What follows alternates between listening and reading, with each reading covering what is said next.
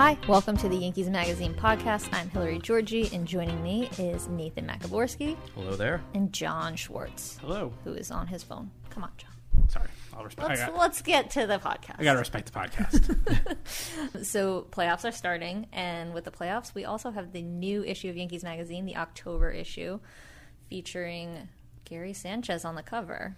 El Gary. His second cover of the year, but deservedly so. I mean, what a season from our catcher. Under the radar, good season. I think he doesn't get a lot of the headlines. Well, how could he? That's true. It's a fair point. There's kind of a big, tall tree kind of blocking some of the sunlight. It's a few lockers down is a guy some other people might know who hit 50 home runs already, so whatever. Yeah. So, Hilary, you had the honor of doing the October cover story on El Gary. So tell us a little bit about it. What was your sort of approach with this one? It was similar to what we just said, really. I was curious about Gary and the expectations coming into the season because, as we all know, last year he was the Aaron Judge. He was here for a couple months, and he was setting all kinds of records, and he was this rookie phenom, and everybody was talking about him. And then this year, he kind of just went away. Like, people were talking about him, but not nearly to the point that I had expected, or really I don't think anybody had expected. So I wanted to see how he did it and like how he was flying under the radar and still putting up great numbers. Like, he has had a statistically very impressive season. He was an all-star that nobody was really talking about, and the funny thing is, not just an all-star, mind you, every part of All-Star Week, even the Home Run Derby, in which he was great in, he was an afterthought there, too. Right. Nobody was, like, expecting anything out of Gary Sanchez, which is the polar opposite of October of last year, when they were expecting the world of Gary Sanchez. So I wanted to get his take on all of that, plus, like, just talk to him about the game in general and the adjustments he's making in his first full year as a major league catcher, which have been numerous. So those adjustments have kind of not been as under the radar as some players might and some teams might like. Obviously, if you wrote this story a month and a half ago, I think it would have been very different based on the defensive struggles that he was having for sure at that time. You know, a lot developed, I would say, toward the end of the season, but still there's a lot of work he has to do in the offseason. But what was your impression of how he views that progress and how he views the responsibility that he has behind the plate? Gary knows that he has to be a catcher. And as a catcher, he has to be kind of the defensive leader on the team. And he has to, number one, catch the ball. And number two, be a guy who can throw guys out on the base paths and who can manage a pitching staff and who can also, by the way, be a threat on offense. He's in the middle of the lineup. He's batting 2, 3, 4, 5. Wherever he is, he's expected to produce. So he knows that he has to do all those things, and I think he is so hyper-focused on every single one of them. It's not one gets more attention than the other. He does everything every day, and it is staggering the amount of work that he puts in. I was blown away by it, and I had a great conversation with Tony Pena, the first base coach and catching instructor for the Yankees, and he talked to me for a really long time about what it means to be a catcher and how hard it is to be a catcher and how impressed he is with Gary as a catcher and as a player. On Sanchez, I tell you what, I have been very, very proud of this kid. And everybody wants to see everything at once. Sometimes it takes time to see that. But what I have seen, is good enough for me. Gary Sanchez is going to be one of the best catchers in baseball for a long time. With time, you will see that. Where do you think that line is, though? Because you bring up a lot of great points in the story about how difficult this staff is to catch. And obviously, we forget sometimes because of how much he's accomplished already, but he's a super young player with very little experience in the league. But what is that line where it stops being, oh, this is a really hard position and he's progressing, and, Girardi kind of having to sit him down, and as he did, and say, we need our catcher who can catch the ball? I think the line is you just need to see improvement, and I think as the season's gone on, there's been ups and there's been downs, and I think you need to see that he's working, and people don't see that he's working unless you're here with him every single day, the way that Tony Pena is here with him every single day, doing drills and going over scouting reports. And I think the line really is how your pitchers feel about you. And if your pitchers can trust you and that they know that they can bounce a ball in there and they trust that you're going to block it 10 out of 10, 9 out of 10 times, then that's fine. And if the manager sees that, and if the pitchers see that, and if the catcher himself, if Gary himself is confident that he can do that, then I think that's where the line is. And I think he's at that line. Every single pitcher that I talk to, and I talk to a lot for this story, are confident in him beyond anything. They have no issues. They don't have any trust issues with him. Chad Green said that he's willing to throw a slider in the dirt with a guy on third and the game on the line, and he believes that Gary will catch that ball. Yeah, I really liked the stuff from Pena. Obviously with the resume that he has as a catcher, I mean, there's no greater authority. And I've always found Tony to be really, honest in his appraisal of players. And I think if he weren't happy with Gary's progress, he would have said, here's the things that we're working on. Here's what he still needs. He could be doing this better. He could be doing this better. But his tone in this story was, I could not be more proud of the work that he's put in so far, and reminding us that he's still a kid. He kept saying it. He's like, this guy is 25 years old. This guy is so young, or 24. I don't know. Yeah. 24 years old, right? He is a baby. And Tony was like, and this is his first year. It's his first year. People keep thinking he's been in this league forever. This is his first year. Tony kept saying it. It was funny, but he's like, it's incredible what he's doing. He's going to be incredible for a very long time. And I was like, wow. Well, that name Gary Sanchez has been on the minds of Yankees fans for a long time. Very so they'd true. be forgiven for, not realizing perhaps, or not remembering how young he is, and that he still has so much to learn. But you really shed a light on the amount of work that goes into being a catcher, all the different facets of it. That being said, I mean, for you as a writer, when you're tasked with writing a cover story about somebody who has all these responsibilities already on his plate, was this one a challenge in any way to get written? Was it hard to nail down some time with Gary for this story? I'm not going to lie to you, Nathan. It was quite hard. Did you nail down some time with Gary for the story? I did eventually talk to Gary Sanchez. It did happen. Gary and I had a conversation. It took maybe a dozen tries, but you know what? Gary's busy, guys. Yeah. He is a busy fella. He's got his priorities in order, it sounds like. He knows that he's got a job to do, and his job is, frankly, not to talk to me. So I take that in stride. That's part of the game of being a reporter. You have to get guys when you can get guys, and Gary is a guy who, like we said, is busy every single day doing work that nobody sees, that you can't even really tell in the game. The progress that he makes is so small sometimes, you just don't realize that he's making the progress. And you know what? Eventually, he did talk to me, and that's great. If Gary Sanchez were Gary Sanders and he had the same season that he had this year, how different do you think the response might have been? That's a fair question. That you may not want to answer.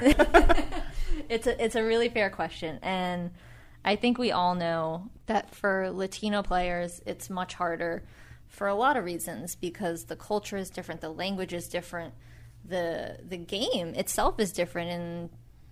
In the Caribbean and the Dominican, wherever they're playing, it's a game where the emotion comes out a little bit more. And Gary, if you notice, if you're around him, he's a guy that kind of doesn't show as much emotion. I think the game in America has humbled him a little bit. And I don't know if that's a good thing or a bad thing. Tony Pena, again, was talking to me, and he said, we're trying to get Gary to smile more. Gary needs to smile more. He needs to look like he's having some fun. So they're trying to get Gary to kind of to be the kid that he is. He's still so young, and he's so good, and he can be better. And I think that he's had struggles, and I think they're magnified a little bit because he's Gary Sanchez, and people expect things out of him. He was signed to a big deal at a young age, and he had struggles, maturity and play-wise, and people magnify that more, I think, because of where he came from and all that he's been through already. And I don't know what it would have been for Gary Sanders, but Gary Sanchez has handled it all in stride, and his maturity has impressed everybody in the clubhouse, and it impressed me when I talked to him. So that's all I can say about that.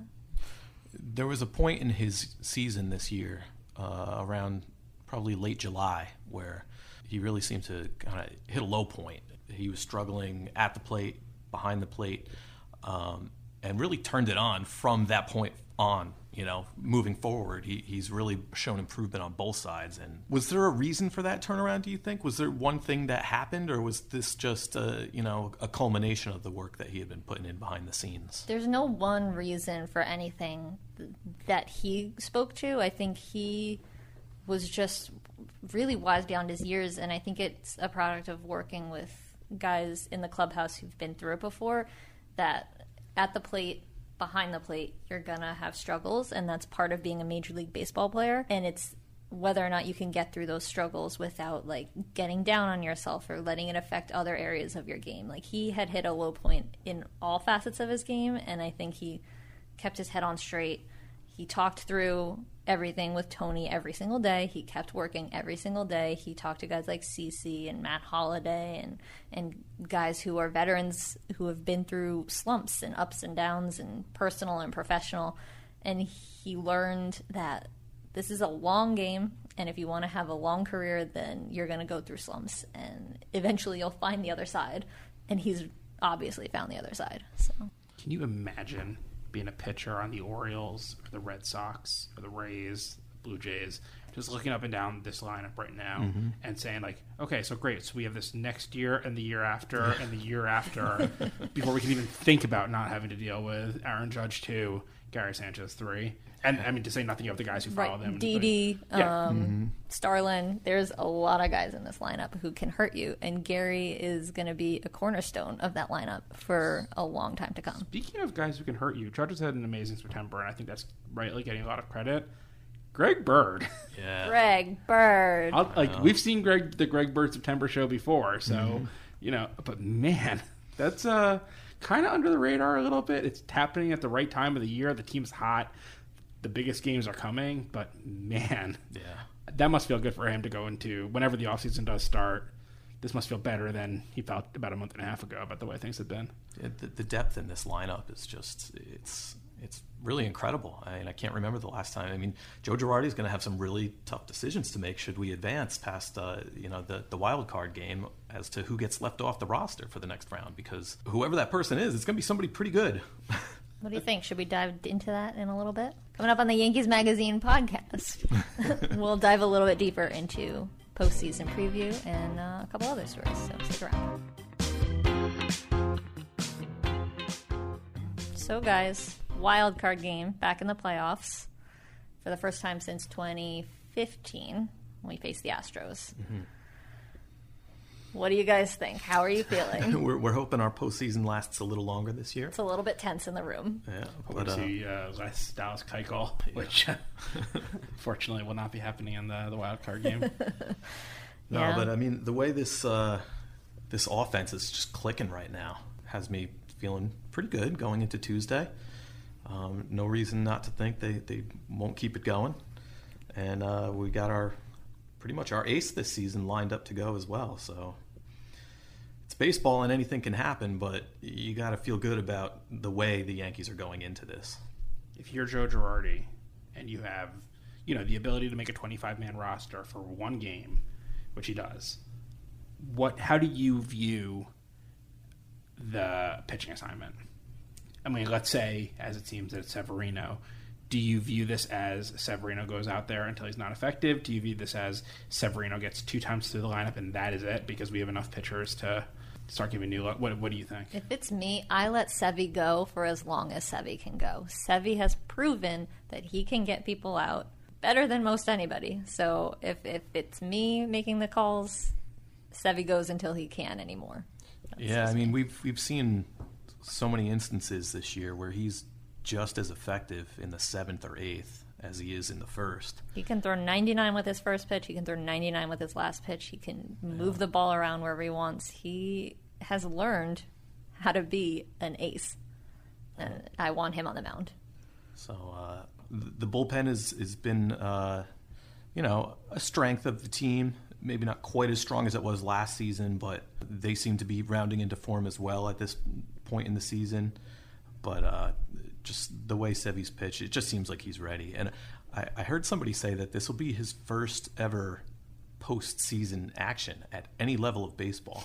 Is that right? It'll be really interesting to see what he's able to do out there. I mean, I think if he sticks to his game plan and, you know, whatever he's been doing this season has been working. So I have full confidence in him, and I would let him go till he runs into trouble. I think I disagree. Really? I think because you have an off day before and you have an off day after, hopefully only one off day after, and because, you know, you've basically been able to use the last week to set yourself up for this game. And baseball doesn't script itself, and it's silly to do this stuff. But I say I don't want him facing any batter for a third time, and I want to go into this game hoping that he gets through 5, 6, 7 to Chad Green, 8 to David Robinson, 9 to Chapman right now. And I know, you know, baseball, everything can change. Like, you know, maybe by the end of this weekend, Betances is, you know, firing rockets again. But if it's me, I just think that in these postseason games, like, this is why you build this bullpen is for this, is to make sure that you can keep on changing the looks these guys are getting, that no one can get comfortable at any point in the game. And look, not that it's comfortable facing Luis Severino in the 7th or 8th inning, but, you know, I want to be changing it up as much as I can if I'm Girardi. And, you know, we don't have to tell Girardi that. He's not afraid of making moves, obviously, as we know. But I feel like in this situation, if you get 5 innings out of your starter, you take it, and you don't let anyone see him for a third time. Well, we'll see here. I mean, Tuesday night at Yankee Stadium, I'm just so glad to be able to say that we have postseason baseball in the Bronx at again. Yankee Stadium. There is still this tiny chance, though, that we're talking about this for nothing. That's true. Because, you're right. You know, the Yankees have been hot, and the Red Sox not quite as much. I shall watch what I'm saying, I guess, maybe. Maybe. I don't know. It would be incredible. 3 games with 4 to play. It would be a pretty shocking development, but crazier things have happened, especially with the Yankees and Red Sox. So true. No matter what, though, the Yankees are in the postseason, and that's something to be celebrated and excited about. It's been a great year. It's been like a pleasant surprise to some people. I think Yankees fans they're always optimistic. They're always championship minded. So I don't know that this wasn't a team that was predicted to finish last place that is now going to the postseason. Right. You know, there was a lot of question marks heading into the year. We knew that we were going to be relying on a lot of younger guys who, you know, some of them had never played a full season in the majors, but we also knew from following our minor leagues that these guys are talented. And when given the opportunity to play every day up here in the majors, a lot of them have really, you know, taken the job and run with it. So, you know, there's just been so many great stories and storylines this season. I'm very excited to see what happens here in the coming days. I got to say, though, because Nate, I think you're right that, you know, there's just a very interesting feel about this team because it has overachieved, even if, you know, it's not as it shouldn't have been as dire as, you know, some people might have been expecting. But it does have to be said, and I mean no disrespect to a lot of the guys I'm about to name here, but if you look at that 2015 lineup for that wild card game, we were starting Chris Young. You know, we were starting Rob Refsnyder. We were starting Greg Bird, who had a good September, but hadn't, you know, established himself at all in any way. You know, it was a different Chase Headley then in a lot of ways. It was a different A-Rod then. It was a different Didi then for sure. Mm-hmm. Some of the names are the same in this game, but it just feels very different. This feels, you know, that 2015 team, I don't think anyone really knew what to make of it one way or another. Yeah. This 2017 team, I think you're watching this game and you have to be thinking about the 2017 wildcard game for sure, but also 2018 and 2019. Yeah. You just can't separate, you know, this game and this team from the future that Brian Cashman, to his credit, has built for these guys. Yeah. And Nathan, I wanted to get your opinion because out of the three of us, you were the only one here for the last World Series team. Mm-hmm. What are your impressions of this team as compared to previous teams that you've been a part of? Well, I mean, look, there's no bad World Series team, but that one was... You're older than the players on the team. You know, that one was exciting because it was the first year in a new building. And, I mean, to be able to... The Yankees won their first title in 1923 when they opened up their first home, the original Yankee Stadium.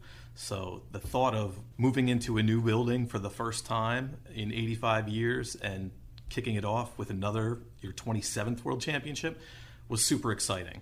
This team, I feel like fans have just gravitated to even more so because of the amount of homegrown guys and because of guys like Didi, who I know he's not a homegrown guy, but seeing the way he's blossomed in this role. There's just so many guys that you can grab onto that have become fan favorites. I feel like there's a bond between the fans and this team. Even some of the same people, by the way, and I apologize for cutting you off, but I mean, CeCe Sabathia, I feel like the role that CeCe Sabathia has in the Yankees fan base is so different in 2017 as it was in 2009. I mean, he was, the gunslinger brought in 2009. 2017, he's like part of the family. Yeah. He's like, the old uncle. Yeah.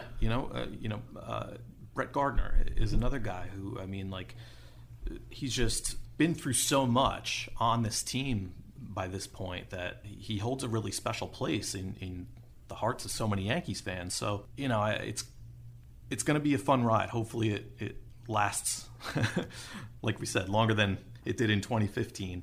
But to your point, John, no matter what happens this year, fans are we have a lot to look forward to in the years to come as well. So it'll be a little easier to take. We can console ourselves.